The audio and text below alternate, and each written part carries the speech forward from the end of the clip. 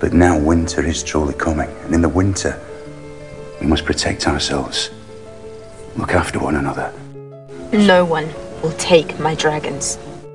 The occasional kindness will spare you all sorts of trouble down the road. For the night is dark and full of terrors. Let me give you some advice, bastard. Never forget what you are. I meant no disrespect. To you, of all people. What is dead may never die! What is dead may never die! Valamogules. Dracarys. If you're going to own a sword, you better know how to use it. This war is far from over. Winter is coming.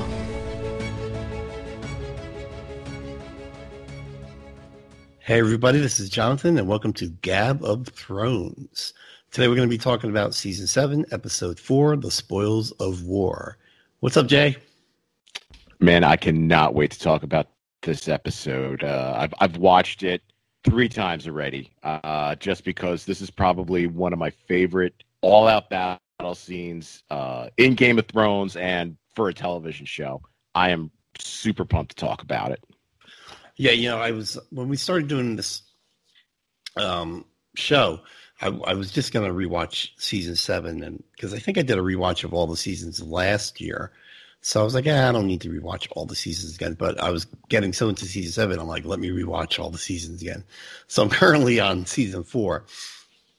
And you can see as the years go by, the faith HBO has in the show. Because if you remember the first 2 seasons, they didn't show any of the battles. I think the very first battle they talk about was when Tyrion was taking the hill people into battle against Robb Stark's forces, and he gets knocked out, and then he wakes up and the battle's over. So they would do little things like that, like the battle would end, like you see Jaime getting caught, but you don't see the battle that led to it. And doing some reading on that kind of stuff, it's like, they didn't want to spend the money on to produce those battles, and you see now, 4 years later, the faith that HBO has in it, that they're willing to give the show this kind of money to do these kind of battles. I mean, this battle is epic. But before we talk about that, why don't we just kind of talk about the stuff around it that happens in this episode? Because I have a feeling we're going to spend a lot of time on the battle itself. Oh yeah, it takes up. When the battle started, I kind of clocked it, and it's about it's almost a good half of the episode is this battle. So, but yeah, you're right. There's so much that happens in this episode. Battle aside, I mean, I think this is also one of the better episodes of Season 7. Oh, absolutely. When we started the podcast, I also was looking forward to doing this episode. I kind of couldn't wait for it. All right, so what we have is last week, Cersei approaches the Iron Bank for another loan, and they're like, look, you owe us all this money already.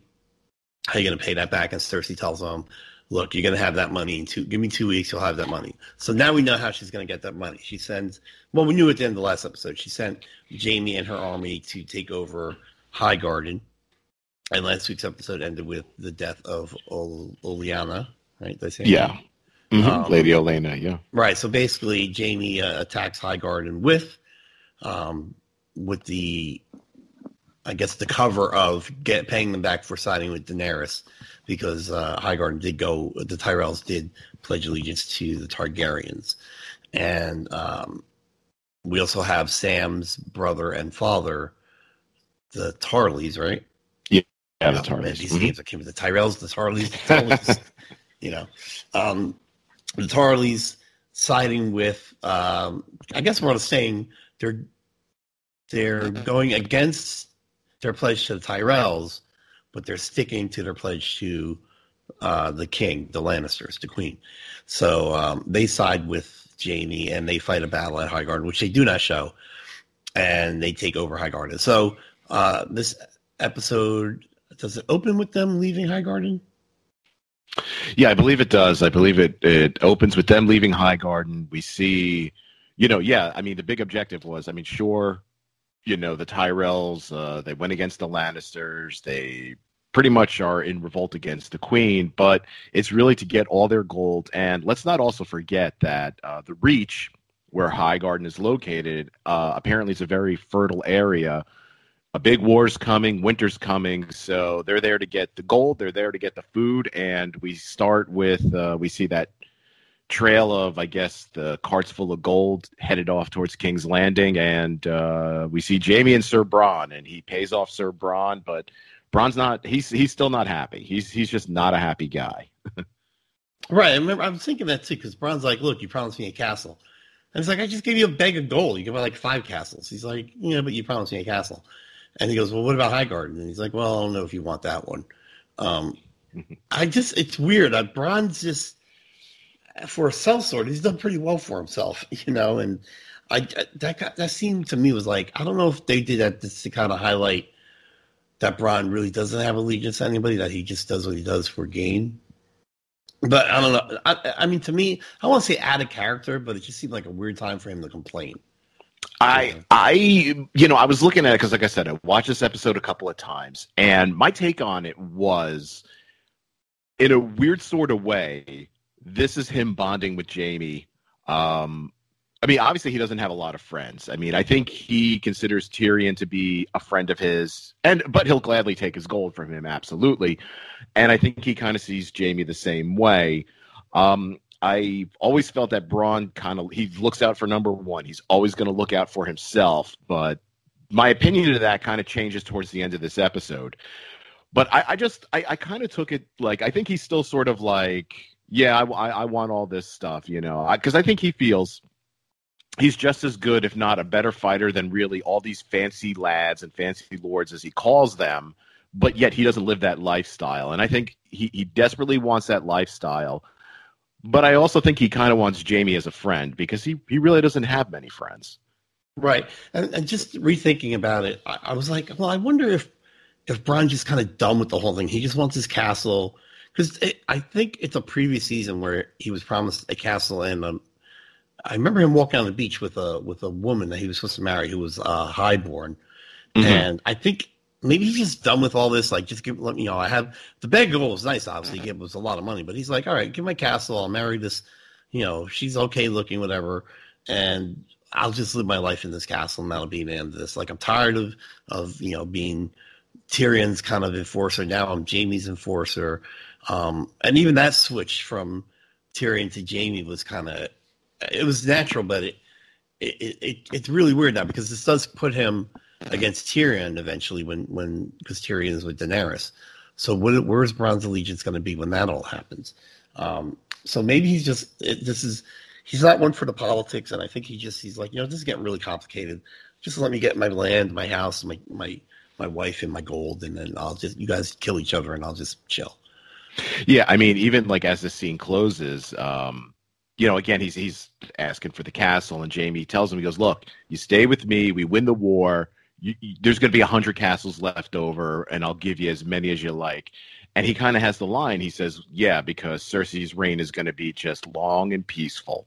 He knows. He knows. I think he, in the end, I think Bronn looks out for himself. He looks out for number one, but still, I think he does kind of want to have some kind of a friendship with somebody. I think he feels like he'll be complete. Right. He's got the money. He's a great fighter, but hey, having a friend or two isn't a bad thing. Yeah, he's almost like Danny Glover in Lethal Weapon. I'm getting too old for this. Yes. Absolutely. So, all right, so that's where we opened up, and so the money's there to repay the bank, and that's exactly what Cersei does. I think they send the gold ahead to get it to King's Landing as quick as possible.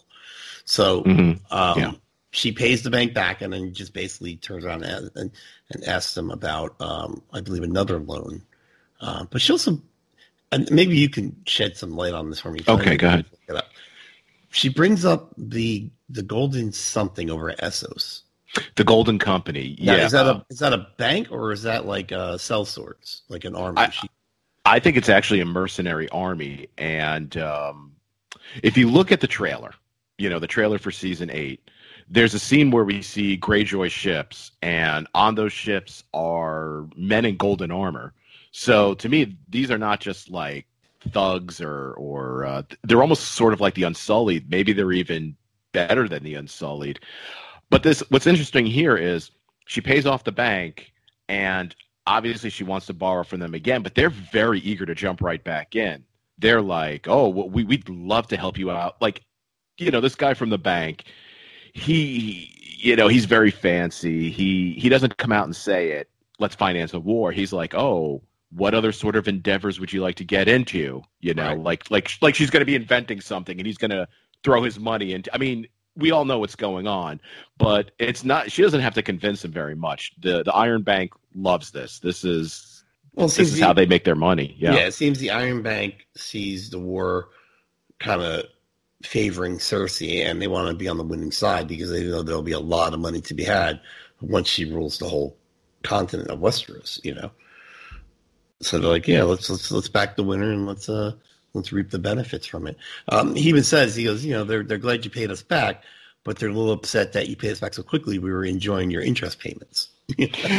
Yeah, absolutely. So I guess, I mean, and they know what's going on. They know what's going on in the world. So they're like, yeah, we don't have those great Lannister, payments coming in anymore, but they're ready to go to war. So if we get involved, those payments are going to start coming back in. It's a win-win for everybody. Okay. All right, good. So we are going in assumption that the Golden Company is a mercenary group, which is I just did look it up on a wiki of Ice and Fire, and in the books that's exactly what the Golden Company are.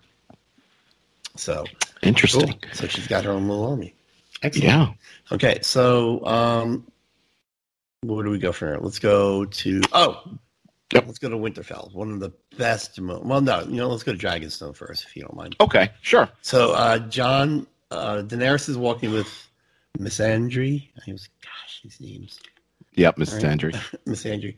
And basically, she lets it known to Daenerys that her and Grey Worm got a little something going on, and they almost get into that conversation about what exactly that something entailed.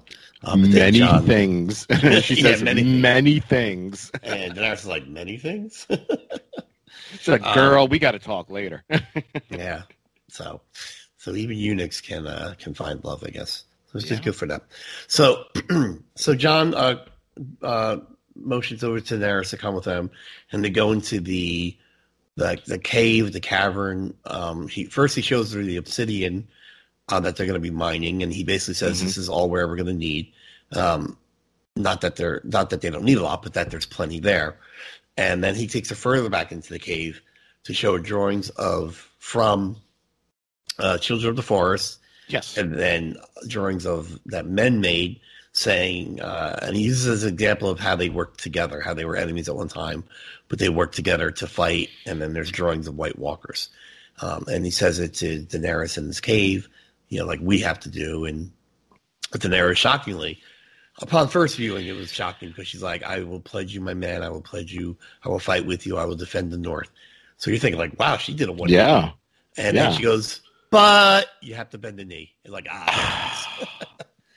Yeah, I mean, it was really good because I thought like finally, like he made that connection with her. He's like, look, they were enemies. They worked together. These are real, these White Walkers. And the way this scene was acted out, the dramatic pause, because I really thought like, this is it. Like this was the alliance. Not just yet. Yeah. So, and Jon, to his credit, because up to this point, Jon has been the guy that, there's kind of like, I don't want to say no pride, but there's no air about him in the decisions he makes. It's just going to benefit the cause and his goal, which is selfless. He's not, he's not seeking power. He's seeking to protect everybody. Jon had no problem doing it, whether it's bringing in the wildlings and making them part of the fight, or whether it was forgiving the houses that went against him, that sided with the Boltons. He's willing to do what he needed to do to get this fight done. But this is the thing he just can't do. And it has nothing to do about him. It has to do about the promise he made to the people that made him king. And I love that about him. Yeah, I mean, he really sticks to his convictions, because he very easily could do that. He's 1,000 miles away. He could bend the knee. He could make up a story. do whatever. But he knows if he does that, he's betraying the trust that the people put in him. Because again, I think we said this last time, he's not a highborn. He's not trained in these political dealings and games. He's a man of the people. And, much like his father, it's honor and trust. And, your word is your bond. And he told them, I'm going to go down there. I'm going to get the dragon glass. I'm going to try to get her on our side, but I'm not bending the knee. And he's sticking to it. Yeah. It's really good. So later when they leave the cave, Tyrion and Varys approach her and let her know that, the Unsullied took Castle Rock, but there's a problem. And it's funny because she's like, that's great news. And then you can see the looks on their face and she's like, is that not great news? And then have that look on their face. So they're like, they don't show the scene where they tell her, but they cut quickly to where they're walking and she is pissed. Oh, yeah. And she's just basically like, look, I'm sick. She's like, I followed your plan, Tyrion. She's like, I just keep losing. I've lost half my army. And he's like, well, you still got more people than, the queen. And she's like, are you fighting for... She reminds him that they're losing to his family members. Yes. And she's also calling... And this is the first time she's ever called into question his loyalty to her. And then just the way the show goes, upon first viewing, you're wondering... Well, is Tyrion playing some kind of long game? Because it's stunning from the first episode, from the end of season 6 to the first episode of season 7, where it just looks like Daenerys is ready to dominate, where it's all falling apart. First, she loses, her Greyjoy Armada, then she loses Highgarden. Now the Unsullied are stranded at Casterly Rock. They're going to have to march back to Dragonstone without food or provisions that you need to make that kind of march. So it looks like it's all falling apart for her. And she says, I'm going to do what I was going to do, what I should have done in the beginning. I got 3 dragons. I'm going to go burn the Red Keep down. And she's advised against it. And then she finally asked Jon, who's walking with her, Jon and Davros, Doctor Who, Davros, about what she should do. And Jon's like, look, this isn't my thing, this is your thing. And she's like, no, you're here, I want to know. And he gives her some really good solid advice. He's like, look, people follow you because they believe in you, because you seem to make possible impossible things. He goes, that's why they keep following you, because they think you're going to continue to do that. And he says, if you go around burning down cities and castles, then you're just another a person that does those things. It's nothing new about that. So I think she backs away from that decision because of what Jon says to her. Yeah, and it's really interesting because this is advice that she has gotten before. This is not the first she's hearing of this. I mean, Tyrion told her this because that was her plan from the beginning. And this is something I notice about her. She's very complex because she's very impulsive. When she hears the plan is falling apart, she's like, I'm hopping on my dragons, I'm torching the place. But then it's almost like she takes a breath and it's sort of like, okay, give me some options. I need some advice now. But she's heard this before. Tyrion told her, look, if you go in there, he goes, you could do it. You could do it today. Fly your dragons there, take your Dothraki, your Unsullied, and just ransack the Red Keep. War's over, but nobody's going to trust you ever again because you're pretty much more of the same. Yeah. Jon pretty much tells her that, but I think she sees in Jon that he is such an honest individual. He firmly believes that. So he makes her believe it. I think she was ready to do it. I really think she was ready to just say, I'm taking the Dothraki, I'm taking my dragons, I'm ending this. But Jon is just plain. He's plain and honest, and she's like, okay, you convinced me. Right, and like I said, I've been rewatching past seasons, and Daenerys had this knack of whatever she decides to do is always the right decision. Whether it was trusting, oh my God, what are those guys' names? Who's the mercenary army? The Unsullied or the the Sons, I know which ones you're the ones that were defending the slave. Right. Yeah. Anyway, whether it's trusting The Darius, Second Sons. Is that The the Second name? Darius? Sons. Yeah, Second Sons. Mm-hmm. Whether it's trusting Darius or her plan to trade the dragon for the Unsullied and having that whole thing come together. She hasn't been wrong. She's had that faith in herself, which created the faith in other people in her. So for her to second guess herself, or even to be, it's almost like, look, I believed you, Tyrion, because I trusted you. I went against my original thought of how I should approach this war, which she hadn't had to do up to this point, and it's falling apart. And so it's almost like she's mad at herself for not following through with what she originally wanted to do. But going with Jon, I think you're right. I think she understands the type of leader he is, because he's a natural leader, and I think he understands. He's a leader kind of in the way that she is. He never led by fear or demanded people follow him. He led by example, and people are, he didn't ask all the lords of the North to bend the knee to him. They did that voluntarily. He was elected. He went from steward. He went from steward to commander of the Night's Watch because of his deeds and how he led. So I think she feels like a kinship, almost literally, which we'll find out later. But right. But the other thing I think is she's the daughter of a king. He, as from what we know up to this point, he's the son of Ned Stark, and they sort of look at it like, look, our generation did it completely wrong. And she sees that Jon's not doing what that old guard used to do. And she's probably thinking, his advisors are probably telling him, just torch and burn and march your armies and do this. He's doing it a different way. If he could do it a different way, and that's my goal, I want to do it. Because she says she wants to break the wheel. She wants to end this cycle.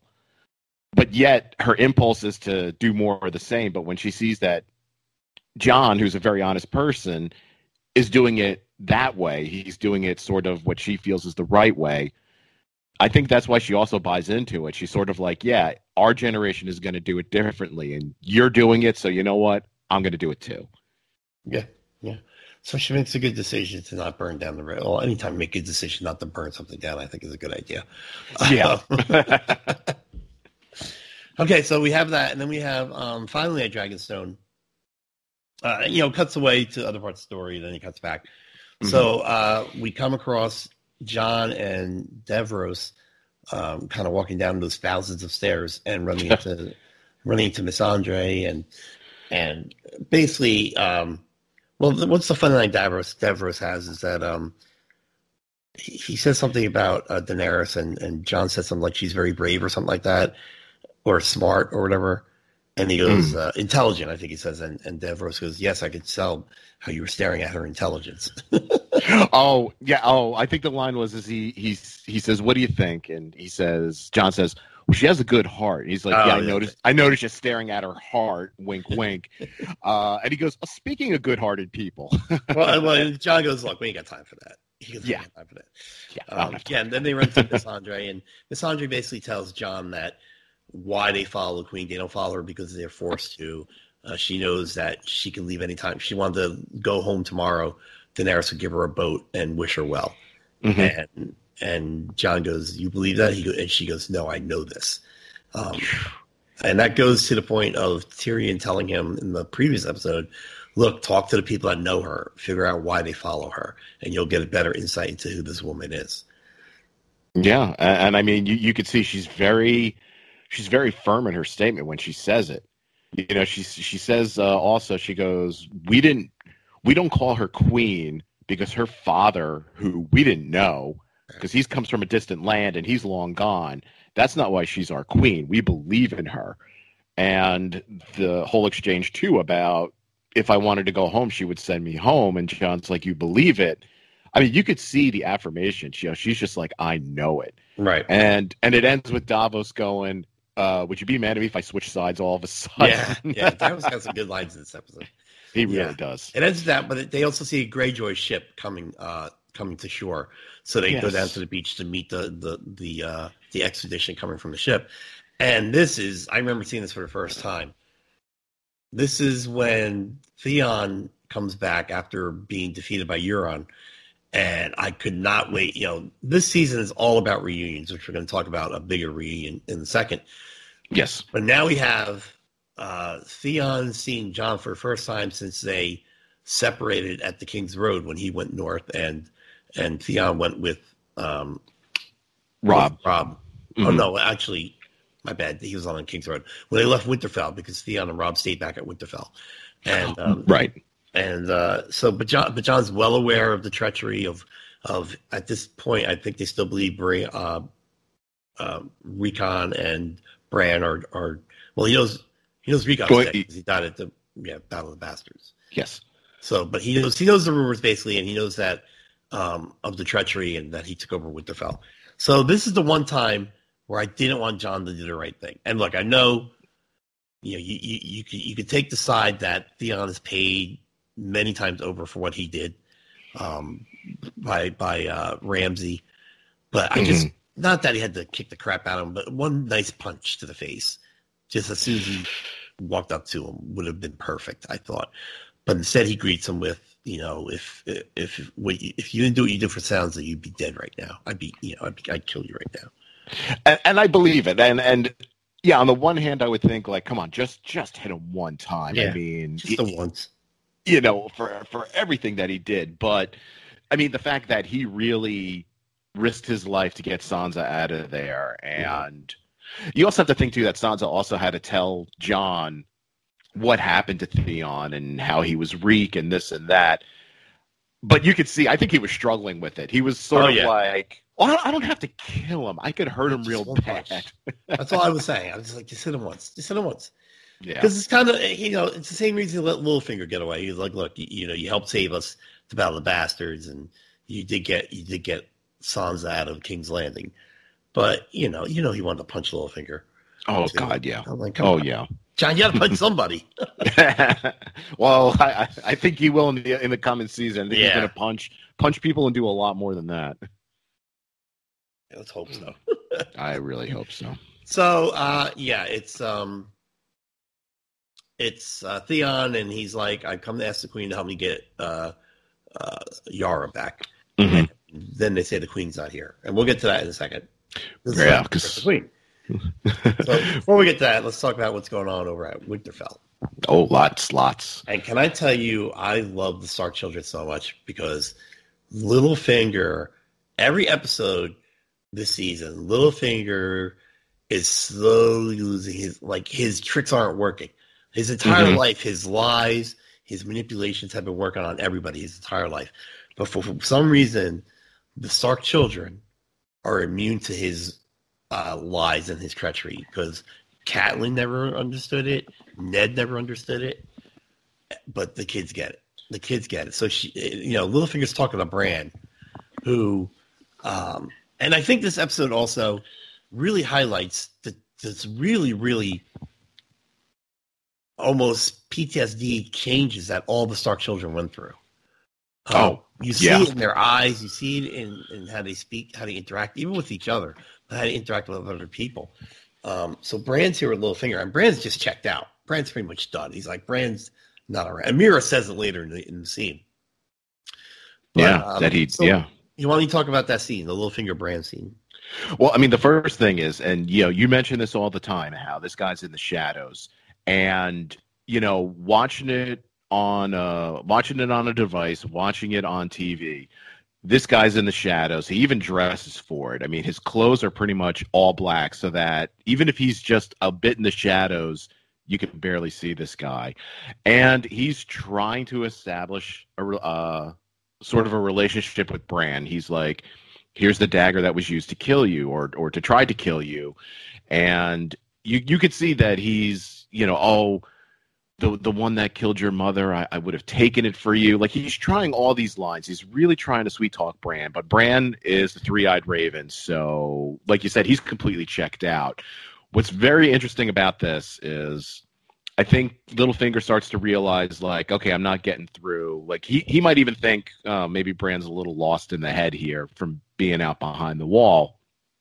He says to him, oh, I feel bad for you. You came back to this world full of chaos. And Bran looks him right in the eyes and says, chaos is a ladder, which jump all the way back to season 1 when Varys and Littlefinger are having a conversation and Varys talks about chaos.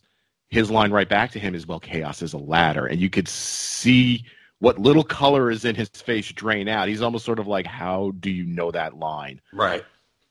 And like you said, this is where he sees, like, okay, I'm losing it with Sansa. I can't even get it started here with Bran. Well, that's going to be my question to you. What was his goal? What was his goal with Bran? To get him on his side? Or, I don't understand his... Was it because he felt Sansa slipping away from him that he was trying to shore up his relationship with Bran?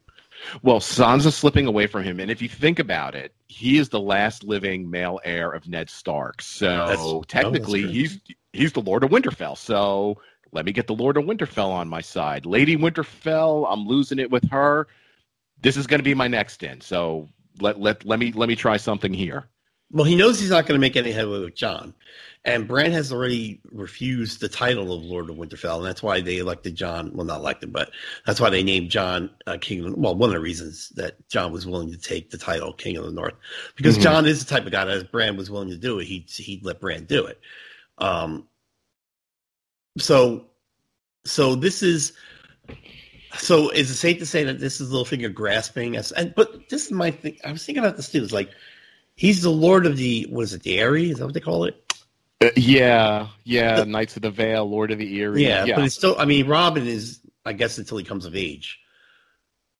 Yeah, but he's already got a plan for that. So. Right, so what's his goal here? Why does he need Winterfell? Why does he need a Stark child on his side? I didn't understand that. Why not just be Lord of the Eyrie and, kill Robin eventually, which is, of course, is probably in his plan somewhere. Well... I think his ultimate plan is to sit on the Iron Throne, and if he gets the Lord of Winterfell in his pocket, he gets the North in his pocket. And, that's pretty powerful. You control a pretty good portion of Westeros now. So we see it now. He's been playing the Game of Thrones since season 1 and even before that with all his plans and whatnot. So he's like, yeah, I control the Knights of the Vale. That's nice. And he could settle there and live comfortably and be very wealthy. He wants that Iron Throne. So he is going to get the biggest pieces on the chessboard that he can. And if he gets the North, that's pretty substantial. Well, the funny thing is at no point in this series do you think he's ever a viable option to be sitting on that throne. So the fact that he thinks he's a viable option as opposed to Cersei or Jon or Daenerys, or, even when the Five Kings were all alive, it's such a weird thing that he thinks he would be able to consolidate that kind of power. It's weird, but when you look at his personality, he has that type of personality. He feels that he really came from nothing, right. And he's almost like a self-made man, and he knows in his heart of hearts he's better than Ned ever was. He's better than Robb ever was, and Cersei, and name them all. He knows that he's better. That throne was made for him. Well, yeah. I'm just saying. Maybe because I'm the viewer and I see everything that was happening. We see everything that they might not see. The characters might not know is happening, but he's not a good game player. He doesn't play like Cersei did, and he didn't play like. He manipulated people, but he manipulated people that were very trusting. Ned, Catelyn, even Varys was even smart enough to know, come on, Littlefinger, you're not going to manipulate me. Sansa, all the people that manipulate are people that are, no offense to them, but they're trusting, honest people, and frankly, they're easy to manipulate those type of people with basic lies. You know what I mean? Sure, but I think the difference is a lot of those people that you named come from wealth and power and have armies at their disposal. He's got to put these things together. He really, when we start, he runs a bunch of brothels. Right. That's all he has. He doesn't have an army. Coins. Yeah, but he doesn't really have an army or anything. But now he has the Knights of the Vale. Maybe he'll also get everybody in the North. So unlike the Lannisters, who just have a rich tradition of wealth and power and armies, he has to put it together. So this is how he has to do it. And I think he almost sort of feels like, I'm going to earn that Iron Throne. Everybody else, it was handed to them, and they come from wealth, and they didn't have to work for their armies and their wealth. I did. I deserve it. All right, I see what you're saying. I just don't expect. I don't think he's a good game player. Oh God, no. In the grand sense of things. Yeah. So, but like I said, it's great watching these episodes as he's just slowly losing. His manipulations aren't working. His lies aren't working. So he gives Bran the Valyrian steel knife from way back in episode 2 when they tried to kill Bran as he was in a coma in the bed. And at this point, I'm still not sure. So back then, Littlefinger said, this was my dagger, but I lost it in a bet to Tyrion. And that's why Catelyn believed Tyrion killed or tried to kill Bran. Yes. Do we know that he actually lost it to, who did he lose it to, Jaime? I think he lost it to Jaime, right? I think he might have. Yeah, it's a very convoluted, but it's in this presentation here, what he's saying to Bran is, because Bran said, well, who did this belong to? And he's like, that's the question, isn't it? Like he's acting like he doesn't know the story behind this dagger. Right. When he full well knows the story behind the dagger. So it's, again, he's just playing games here. But I think he realizes he's not getting through to Bran. Bran is checked out, and he's like, okay, what next? Who can I work on next? All right. So he leaves Bran, and Bran's very flat affect, very... And I think, and you're right, and he very much scares Littlefinger when he repeats his remark about chaos is the ladder. Mm-hmm. So he leaves, and then Meera comes in. Meera, who's been with Bran for many seasons now, her brother dies protecting Bran. Mm-hmm. She almost died. Hodor dies protecting him. His direwolf, Summer, dies. Summer, yeah. And Meera's is like, look, if the White Walkers are coming, I need to be with my family, so I'm going to leave. Yeah. And Bran is very, again, flat affect. He's like, okay. Yeah. And this kind of upsets Meera because she wants some emotion from him, like not just gratitude, but I think, I'll miss you and thank you for all you've done. And she reminds him of everything that she lost in protecting him and getting him to be to the Three-Eyed Raven, and then ultimately becoming the Three-Eyed Raven.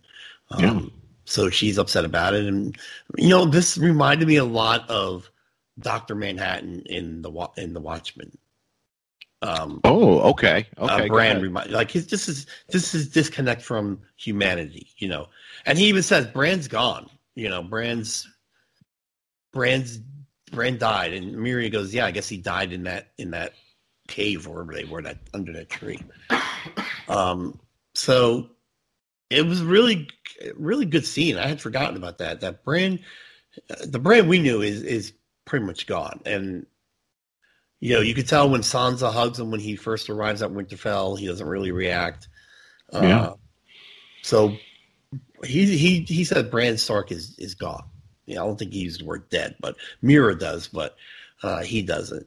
And I think this scene really, really hammers that home. Yeah, it really does, because I don't know if it's this one or the next one where he says, I remember what it was like to be Brandon Stark. So he's really the Three-Eyed Raven now, and it's amazing because no acknowledgement of everything they went through. Like, she says, I have to go, like you said, I have to go back to my family. He just says, okay. And she's like, well, that's all you have to say. And he's like, thank you. Like, it's gone. Like, Bran is gone. The Three-Eyed Raven is here. And, we're about to get another Stark child coming in and have a reunion there. And, yeah, when we get the three of them together, I mean, you really kind of see the scars and everything, all the trauma they went through. Mm-hmm. And these are not the same three happy-go-lucky kids from the first episode, season 1. Like, those kids are long gone now. Right. Where they were all, I mean, if you remember, Arya would tease Sansa, and then Bran. There was a scene where Bran was chasing Arya around because she was a better archer than him. So yeah, that's gone. So we move to the front gates. They open it with a scene of Arya on her horse, kind of miles away from Winterfell, kind of looking at it, and then they cut to her coming to the gate, and then they have like a little almost Keystone Cop thing where the two guards are like, you're not the daughter. You don't belong here. Hit the road. And she's like, well, go get Meister so and go get Roderick. And they're like, who are these people? People that died seasons ago. So they eventually let her in, and then she goes away, and the two guys at the gate go to Sansa. They're apologizing. We lost her. We don't know what happened to her. And Sansa knows I know where she is, and finds her in the catacombs at the statue of her father. Now, this was a really great reunion because they haven't seen each other since King's Landing. Yeah, since first season. Mm-hmm. And I was thinking about, I'm like, does Sansa know that those dancing lessons were sword lessons and stuff like this? Because a lot of this episode with Sansa and Arya is just Sansa reacting to just how much Arya has changed. I still think she thought of it as silly dancing lessons, because in this exchange we get Arya asks her, she's like, so I heard you killed Joffrey. And she's like, no, but I wish I did. And that whole exchange, and this is where she brings up her list, and, and she's like, what list? What are you talking about? She's like, oh, the list of people I'm going to kill. And Sansa laughs because she's like, oh, you're just joshing me. And Arya kind of like, I guess, almost as she was taught as like, a many-faced man, she kind of buys into, oh, yeah, I'm just kidding. Right. But we see later on that Sansa sees that Arya really has changed. But one thing about this scene, the two guys guarding the front gate, are you kidding me? Like, these are the guys you get to go. This is the front gate of Winterfell. Right. And you get these two morons. I mean, come on already. The door's wide open. I was thinking that, and then I realized, like, well, the war's taken a lot of, the Stark the best and brightest. Yeah, the red between, because I recently watched the Red Wedding a couple of days ago, and I'm like, man, they really took a lot of the main. Yeah, they lost a lot. The good fighters. So you take what you can get. I guess. So yeah, I love the scene in the catacombs because.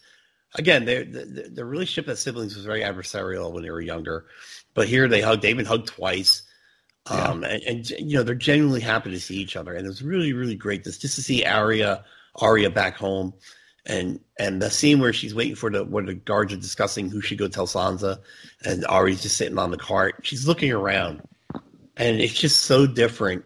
She's remembering and how different it was the last time she saw it, but then her eyes lock on the Stark sigil banner, which is the wolf. Mm-hmm.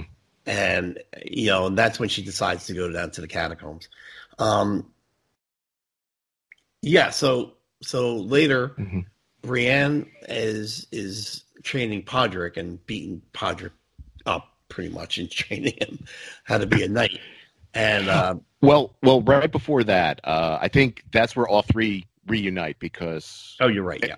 Yeah, she says, Bran's back too. So they go out. He's out by that tree, which I guess has much significance to the Northmen. I'm still not quite sure. And they reunite, but then, he shows her the dagger and they get to talking about Littlefinger. And I think this is like where they're all realizing, he's definitely up to no good. Right, and not only that, but Bran gives the dagger to Arya because Bran knows what Arya's, because he's that three-eyed raven now, knows kind of what she's been through and knows what her skill set is now. So he wisely gives the Valyrian steel dagger to Arya. Mm-hmm. And I think this is such a great, great moment because, and even Sansa, I think, as Sansa's slowly discovering who the new Arya is, the quote-unquote new Arya is taken aback that Bran would give her the dagger. Like, well, what's the point of giving her the dagger? But it was really touching for me because then it made me realize, I'm like, Arya's got two weapons, and they were both given to her by her brothers. She's got Needle from Jon Snow, and now she's got the dagger from Bran. And they're going to come into play somewhere along the line. Yeah. Yeah, and he also sort of reconfirms her list. Right. You know, because he mentions it. He mentions the list, and she's like, "What do you mean list?" He's like, "Oh, list of people she's going to kill." And that's when I think Sansa's like, "Oh, she's not joking." Right. Yeah. And it's a really great scene to see the three of them back together. Yeah, because then they come in, and that's when Brienne and Podrick are walking, and this was a great scene. It's a small scene, but she's smiling. She sees all the Stark children, or what's left of the Stark children, reunited, and Podrick tells her, "You know, you did it. You kept your vow to Lady Catelyn.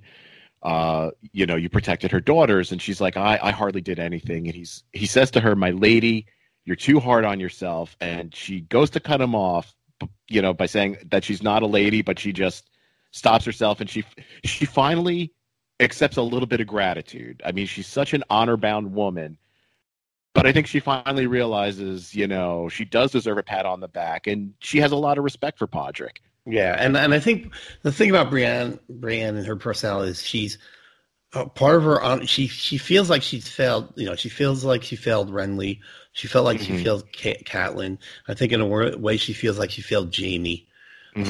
You know, as I've been doing my rewatch, I mean, a lot of this past week, the episodes have been when they were together, when Jaime and Brienne have been together, and you know, when he gives her Oathkeeper and her armor and sees her off, I was sitting there thinking, I'm like, you know what, Brienne is who Jaime would be with if Jaime was the better person he wished he could be. I thought the exact same thing. Also in the scene where Sansa sends her to River Run to try to convince the Blackfish to come and fight, she meets with Jaime. She says, "Look, let me go in there. Let me talk to him." The whole thing falls apart, and at the end, her and Podrick are rowing away, and Jaime sees her and very easily could, you know, call some archers, whatever, but he kind of gives her like a farewell wave, and she returns it, and I'm like, you know, these two need to be together. They're just so perfect for each other. Well, if there is a path of redemption for Jaime, it's going to lead to or through Brienne, I believe. Absolutely. Because Brienne is basically the knight that Jaime feels like he should be. And there's a part of me that feels like Jaime kind of decided he can't be an honorable knight the minute he stuck the sword through the Mad King's back. Because the weird thing is this, as I rewatched the show, yeah, it had to be done. The Mad King had to be killed, but he's constantly catching crap. And you know, in this world of honor, he's constantly catching crap for stabbing him in the back. Like they call him Kingslayer as it's derogatory. It's a derogatory term. Yeah, you know, he hates it. He hates being called the Kingslayer. But he's like, what was to be done? He was killing children. He was murdering. He was doing this. He's like, what else was I going to do? You know, he was sworn to protect. He was the Kingsguard, right? So he was supposed to. So that devastated him personally, and I don't know if he he must have had a relationship with Cersei, or maybe not. I don't know if they had a relationship with Cersei yet, but I just feel like at that moment when he killed the king, he felt like his ability to be an honorable knight was gone, and I think he sees Brienne as someone that no matter what is able to hold on to her honor and do the right thing. And there's definitely affection there from both sides. When they journeyed together, when Catelyn told her, "Look, I want my children back, take him to King's Landing, make the exchange," and they're traveling the road, she despises him. Right. You know, you're not a real knight. You have no honor. She proudly calls him Kingslayer until they have that moment. I believe they're in the baths together, and he tells her the story of what really happened. Right. And he even adds in there, and he says, you know, he knows. He's like, I know it, and now you know it. I did the right thing. But when Ned Stark came in there with all his honor and pride, and, you know, I was spat on, and that's when she sees he is a good knight. And I think her struggle with him throughout this entire series is she's trying to pull that out of him. She's like, that guy's not gone. That honorable knight, you are Sir Jaime. I believe in it, and she tries to pull it out of him. It's a great relationship. Yeah, it's a Luke Vader relationship, just without all the incest. Hey, he lost his hand. There you go. There you go. Yeah, it's definitely the Luke Vader relationship. When you think about it. So, anyway, so she's really hard on herself. She doesn't see herself as a successful knight, which is all she ever wanted to be. Mm-hmm. And I think finally, you're right. I think with the help of Podrick and the girls being together and stuff like that, she's allowing herself some like little victory, saying, you know what, maybe I did have a part in this. Maybe I did do a good thing. Yeah. So later on, she's practicing with Podrick, kicking his butt, and you see Arya. Yeah. You see Arya come into the area, and the best part is this: Arya is probably the shortest member of this cast. I was going to say the dynamic between these two when they switch the camera angles, it's almost comical. And I mean, Brienne's at least 2.5 Arya's tall. There you go. And she's like, "Look, I want to fight. You know, I it's been a while since I practiced." And Brienne's like, "Well, let me get the man at arms to practice with you." And she's like, "No, I want to practice with what she said. The man at arms didn't almost kill the hound or something like that." Mm-hmm. Yep. And Brienne's a little look at Arya like, "Girl, I'm gonna kick your butt." And then she's like, "Well, let me get your real sword." She's like, "No, needle will be fine." She's like, "All right." So in the beginning, she was a little easy on her. And Arya, and I hope Maisie Williams did these stunts because they were fantastic. The way she moved, it really, Sirio Farrell, who was her quote unquote dance teacher, said that men are water or people are water, and the fluidity with which Arya moves in this scene is fantastic. Especially juxtaposed with Brienne just kind of hacking and slashing. The way she moves and avoids hits and things like that is fantastic. And she's getting hits on Brienne, and Brienne's just always looking at her in amazement. They're like, how did you get this close to me? How did you get the point that close to my throat? Things like that. At one point, Brienne just takes a big foot and kicks her to the ground. And you think, oh boy. See, and no matter how good Arya is, bigger is always going to beat smaller. And then Arya just kind of does like a jump up and twisty turny thing, and she's ready to go again. And just a great, and then she even she loses a needle in the fight, but she busts out the dagger, and so Brienne shows her some respect, saying, "All right, you got skills."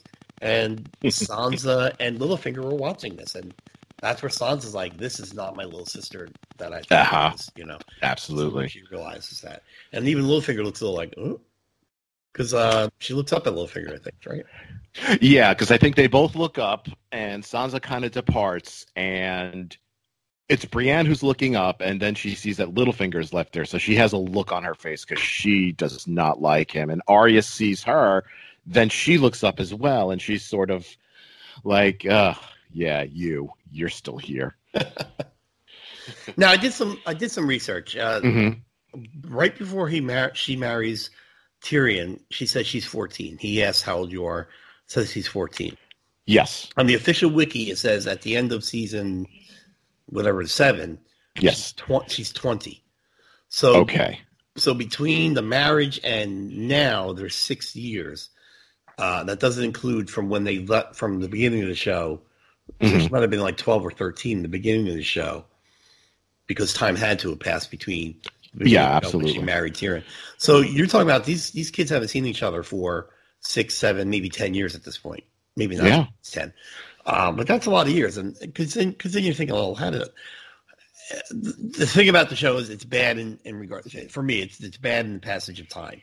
Was she with the no-name, many-faced people for years? Well, probably to get that good. You know what I mean? How long did she travel with the Hound with? Probably at least 6 months to a year, maybe. At least, I would think. Just all these different things. How long was Sansa at King's Landing? How long was Sansa at the Eyrie? The Vale. So all the how long was Jon north of the Wall? How just that kind of thing. So this really is good perspective. If you look at Sansa being 20 here, and when she married Tyrion, she was 14. So you're talking about at least 6 years. So a lot has happened. These kids haven't seen each other in forever. Yeah. Also, I think what's important to note, and I don't know if it's known within the show, but Brienne has Oathkeeper, which was the sword Tywin gave to Jaime, which is made of Valyrian steel, but made specifically from the Valyrian steel from Ned Stark's sword. Ned Stark, yes. And we don't know whatever, or do we know what happened to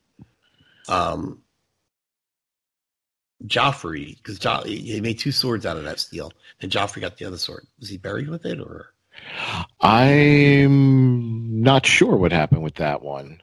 Or maybe Widow's Wail. Actually, did it go to Jamie? I don't know. Did Jamie take it? I'm not sure, but yeah, I'd have to look that up. Yeah. Sorry. Anyway, so that ends Winterfell. I'm just waiting.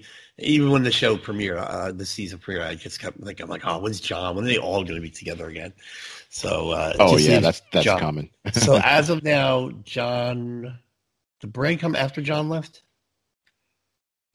Yeah, Sansa's the only one that met with him at Winterfell. Okay, yeah. So Jon doesn't know about Bran or Arya yet. Nope, not yet. Unless they sent the women, which we don't know. No, sure, right. All right, so finally. Dragonstone ended, the scenes at Dragonstone ended with Tyrion saying, not Tyrion, Theon saying, well, where's the queen? And then they cut to Jaime and Bronn being told by the Tullys, right? Yeah. Yeah. Mm-hmm. That the gold is made it safely to King's Landing. What you see is a caravan of there's food, horses, carts, soldiers. And as they're talking, Bronn gets a laugh at Dickon, his name. And again.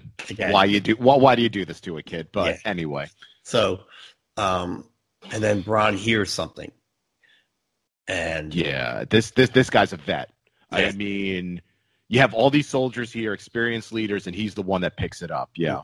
And then so Jaime listens and hears it, and then him and Sam's father start rallying the troops, spears and shields, and they form up.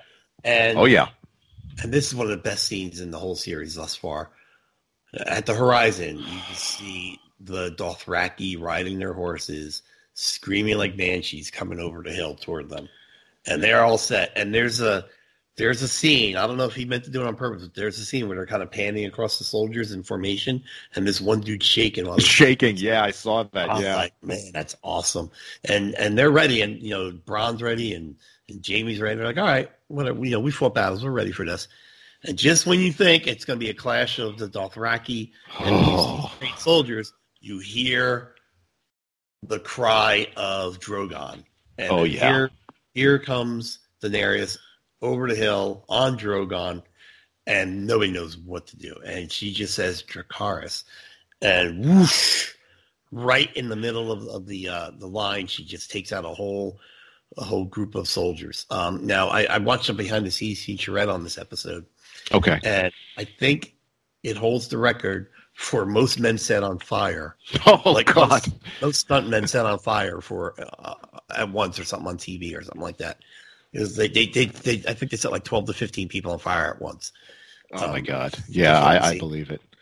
And I think what's then followed up, which is even scarier, is okay. You see the Dothraki horde.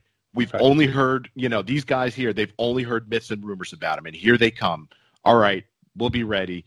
Then you hear the dragon come, scorches right down the middle, and the Dothraki just ride through the fire. They ride through. Drogon pretty much clears a path. I mean, it's on fire, the path, but clears the path of soldiers, and they ride through, and then they separate so they can get around the back of the soldiers. But not only that, but the Dothraki ride right through the horses are getting spears in them. Just crazy enough. I mean, there's this great scene where they're riding, and they did it in unison, where they hop up onto their horses with the That's just, I mean, they hired trained, obviously skilled horseback riders for that scene. It just looked great because it's like 3 or 4 of them. They hop up on their saddles at the same time with their bow and arrows out. I was like, oh, that was awesome. And the battle's just mass confusion. We have all these trained leaders, and nobody's shouting out orders. Jaime's just, I mean, the POV of most of this scene is from Jaime's point of view. Yes. And he's just looking around, and everywhere he looks, it's carnage.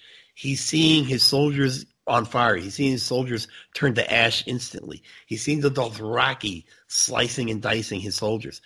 He doesn't shout one order out. Bronn is riding a horse going up against a Dothraki soldier, dude cuts the horse's leg out and Bronn falls, and Jamie. Well, I'm sorry. Before this, Jamie's like, dude, get the get the giant crossbow. yeah, and Bronn's like, you get it. He goes, I can't shoot with one hand, and Bronn's like, son of a. I'd love to get it. And this is a fight Bronn wants no part of, man. Oh no, None of them. No. It's just insane. The carnage is insane. The special effects were incredible. There's the scene where Drogon launches the column of flames and lights up all the carts, and they blow up and stuff like that. Oh God, yeah. Just an incredible scene. It really is, and I just think the other takeaways is you just see the Dothraki fighting horseback, like you said, standing on top of their horses, which I remember way back to season 1 when Khal Drogo was still alive and the Khaleesi, Daenerys was talking with Ser Jorah, and she was kind of asking them about the Dothraki, and I think he gives like a stat or a fact where he says that if Dothraki boys can't learn to ride a horse, like standing on a horse by age 4 or 5, they're kind of like, tossed off a cliff or something like that. So when we see these riders do that, I mean, they've been doing it since they're 4 or 5 years old. It's just, yeah, you're right. Nobody has any idea what to do. I think there's a scene where Daenerys takes a pass and Jaime sees it and he sees his men and he's like, form up, protect yourselves. Drogo whooshes by the fire and he turns around and he sees his men as ash, and the ash just gets blown away. He sees other men on fire running towards the lake trying to put themselves out. Well, I wouldn't know what to do. I would have no idea what to do. It's crazy. And we see that Bronn does finally get to the giant crossbow. I know they have a name for it. I can't remember it. Scorpion. The Scorpion. He gets a shot off. He misses. He gets a second shot off. He does wound Drogo. He's laughing. He's thinking he got it, but Drogo rights himself. Oh my God! Right. This was great scene. Well, Drogon comes down, and he's Bronn's trying to reload the crossbow, and Drogon's right in front of him, and he just lets loose, and Bronn jumps off, but he just nails the crossbow Scorpion. So I don't know if they built more than one. My thing was, look, here's a nitpick. Why did they bring that with them? It's specifically made for the dragon. Did they know they were going to encounter the dragon? Yeah, that's actually a good question. Unless they do have multiple of them. Unless they use it as a siege weapon too. I don't know. It possibly, or maybe they think, hey, on the off chance that she does decide to fly her dragons here, let's be ready. Right. I would think they would have more than one, because I'm sure on some of the towers there in the Red Keep, they have them there perched, armed, ready to go, just in case she does show up there. But it's amazing, because then we see a hilltop and we see Tyrion come over, just watching, and you could just see the look of horror on his face. He's like, he did not want this. He did not want all this carnage and destruction. And the Dothraki guy is there, and he's just like, you guys don't know how to fight. It's you and I are history fans, American history fans, and yes, I'm watching this and I'm like, it's like it's like during the Civil War if an F-16 were introduced into one of the battles. Exactly. What do you do? What would General Lee or General Grant do at that moment? Like, that's Jamie. Jamie's like, all right, it's a dragon. What do I do? Put your shields up. Yeah, what do I tell these guys to do? Yeah, like you said, there's the one where she makes the pass, and he's like, okay, I got this. Archers, come on, let's go. And he gets the archers to the line, and she's swooping down, and he's timing it. Oh, the arrows just bounce off him. Oh, okay. I don't know what to do now. Yeah, and those archers get torched. Oh my God! It's just So all right, so he gets hit in the shoulder. Drogon gets hit in the shoulder. Daenerys lands him and is trying to pull this giant arrow out of his shoulder. And Jaime sees her, and he's on his horse, and he sees a spear sticking out of the guy, And it's kind of weird because he looks at the spear and he looks at her and he looks at the spear. And I remember seeing this the first time, like, oh my God, please don't. I'm like, don't do it, Jamie. Right? Because you know what he's thinking. He's really like, can I do this? Should I do this? And then he starts galloping toward her and he grabs the spear. And even Tyrion, what is Tyrion? He says two things. He says, "Flee, you fool." No, he didn't say that. He says, does he? He says, well, I think when he sees no, Jamie he calls him an there, idiot, right? You idiot or something like that. yeah, Right? like he sees him contemplating it, and he's just like, just leave. And then when he starts to do it, he's like, flee, like get the hell. But going back to talking about what an honorable guy, like what a, this is something that an honorable knight would do. He's like, I could end this war right now. If I take her out, we're done. This whole struggle is done. Yeah, there's a giant dragon there, but I could do this. Right. So well, the funny thing is, she had her back to him as she's pulling the thing out, and I'm thinking like, oh my God, is he gonna be a queen slayer and stab her in the back? That's what I'm thinking. I mean, she does turn around as he gallops toward her, but Tyrion says, "You idiots," right, or something like that. He's galloping toward her, and then he grabs the spear and they cut back to Tyrion. He goes, "You effing idiots," And and then so he's galloping toward her.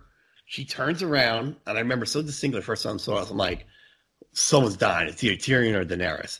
And I go, the way this show goes, it's probably going to be Daenerys.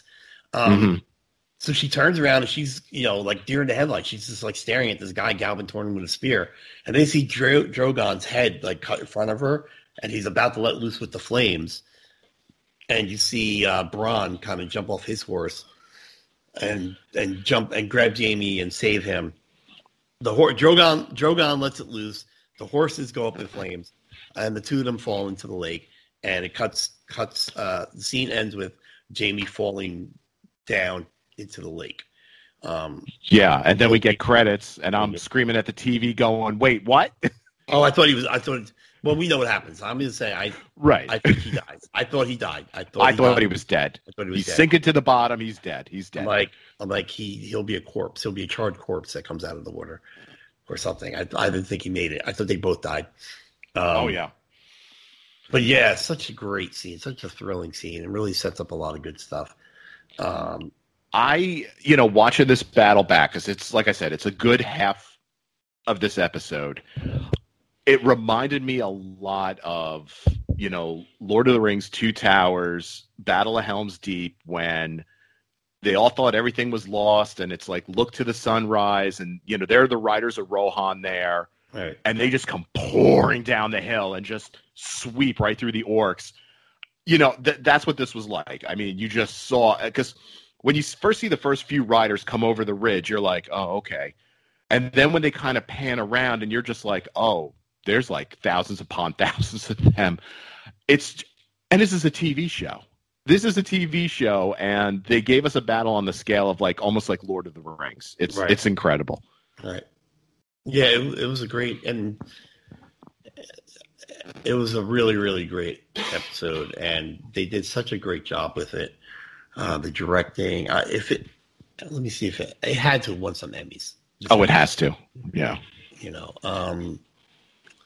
But yeah, I mean, so what do we have? Where are we at the end of this episode? We have Jon and Theon over at Dragonstone. Yeah. Tyrion is there watching the battle with the Queen. The battle is technically, as the episode ends, technically the battle is still going on. Yeah, I guess you could say it is, but to me, it looks like it's wrapping up. But yeah, I mean, the battle pretty much still is going on there. Yeah. So we have what we're going to consider her first real victory. And look, the season's set up for us to root for Daenerys. So absolutely, that was a really good feeling that she was able to win one. Yeah, I mean, especially like you said, towards the end when he's charging her down. The thought is it's either him or her. Like one of them is not making it out. And really, until Drogon pops his head up there at the last second, I'm thinking, oh, man, he's going to pull it off. Yeah, I really thought she was dead. Yeah, I really thought. And I was like, where are they going to go from here? Yeah.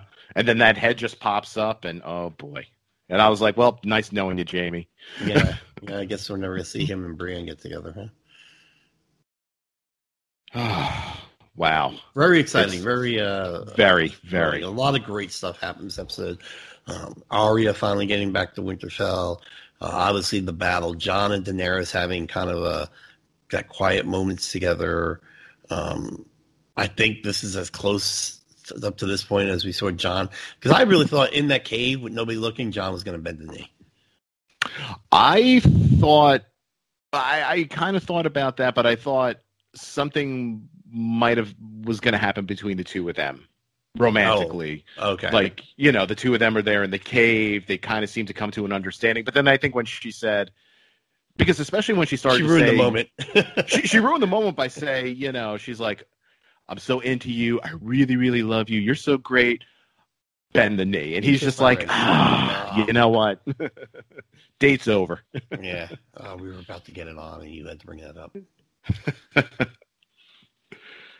Oh, man. So it's like, really, it's setting up a lot. We don't know what's going to happen to Jamie.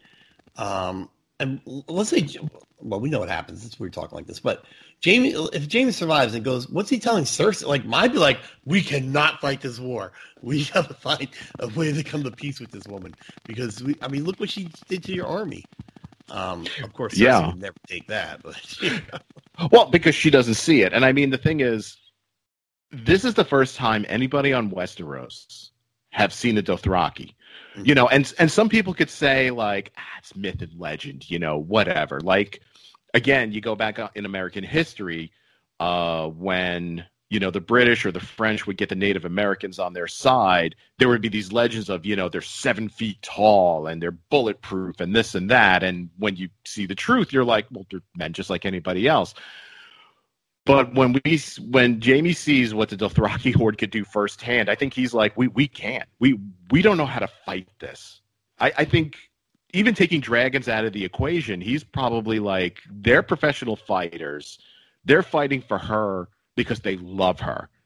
These guys are fighting for us because we're giving them money. And at some point, because you see when they're looking over the battlefield, you see groups of soldiers just running away. Just running away in fear, which, not for nothing, I'd probably do too.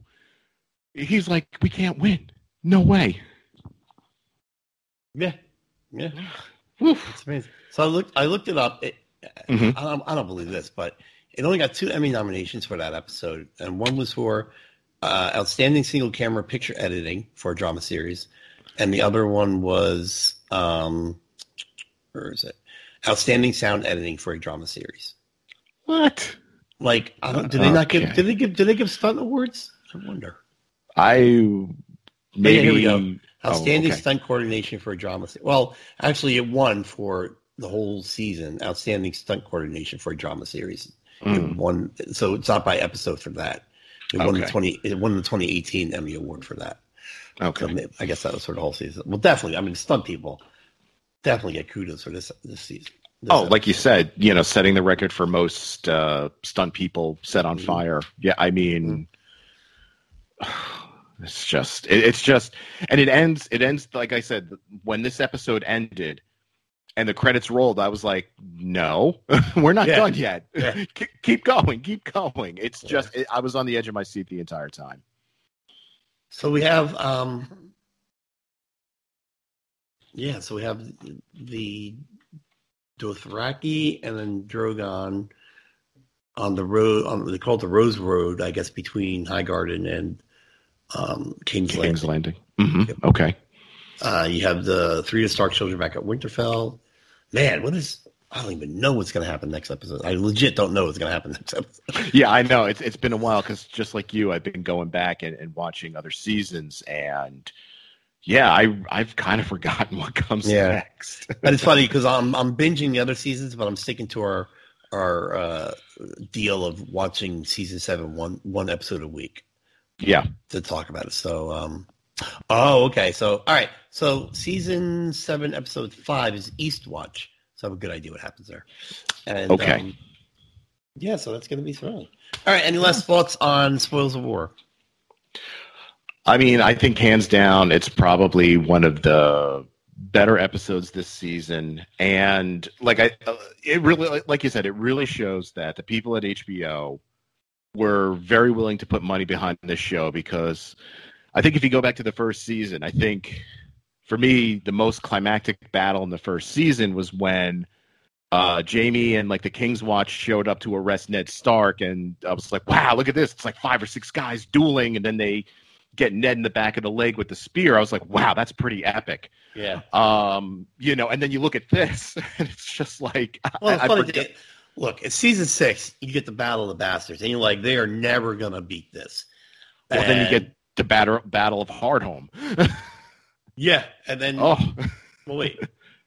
That was season... That was before the Battle of the Bastards, right? Yes, because that's when they got more of the... Right. But yeah, even the Battle of the Bastards. Oh my God, how are you going to top that? Yeah, and then so in number of people involved, there were less soldiers, it seemed, in this battle, but the effects and at first, and look, we've been waiting 6 seasons to see these dragons do something. I mean, every once in a while we get them light one dude on fire or something, but we're like, all right, yeah. But wow, oh my God. There's there's the scene where Drogon, just like you said, sweeps across, and they catch it from her point of view riding, and then they catch it from the side as if you're a soldier just watching this, and it's unbelievable. It's insane. And yeah, so after season 6 Battle of the Bastards, you're like, they're not going to get better, and then they do this, and apparently this upcoming season's battles dwarf those battles. They said I think I said this last week, but they said that the battle, I think they called it the Battle of Winterfell, is said to be bigger than the Battle of Helm's Deep. Well, that's some pretty high stakes, because I mean, that's probably one of my favorite cinematic battles of all time, and you're going to top that with a TV show. That's amazing. But considering that Winterfell is the last, or not the last, it's sort of like the first line of defense against the White Walkers. Right. That's going to be a big battle. Well, not to plug my other show, but on Nerd and Me, we did our favorite battles. Yes. We did an episode on favorite battles, and we stuck to movies. So I was like, I can't include Battle of Bastards or Spoils of War, which is kind of good. I'm glad we weren't able to. But yeah, and Helm's Deep is one of my favorite battles. I think I put up there. No, it absolutely is. Yeah. Oh, well, speaking of plugs, John, do you have anything else to plug while we're finishing up here? No, just me and Alan on Nerd and Me. You can find us where you found Gab of Thrones, and then Fat Guys in Little Coats. Me and Pete talk about our travels and other things. Yeah. And then Pete and I also do a show, Enter the Nerd Zone, and same thing. You can find it anywhere you find this show. I also do 2 others. I do Stuff You Don't Need to Know, which is just movies, TV shows, stuff that I like, I talk about, and Defender of the Realm, which is mainly on video games. And once again, I did do an episode on the Telltale Games Game of Thrones that they did a while back, so check that one out. Yeah, like I said, join us again next week for season 7, episode 5, Eastwatch. Eastwatch. Yeah, I think I'm starting to remember what happens there. But I will stick to our rule, and I will watch it 1 week at a time. And as always, a podcaster always pays his debts. And I drink, and I know things.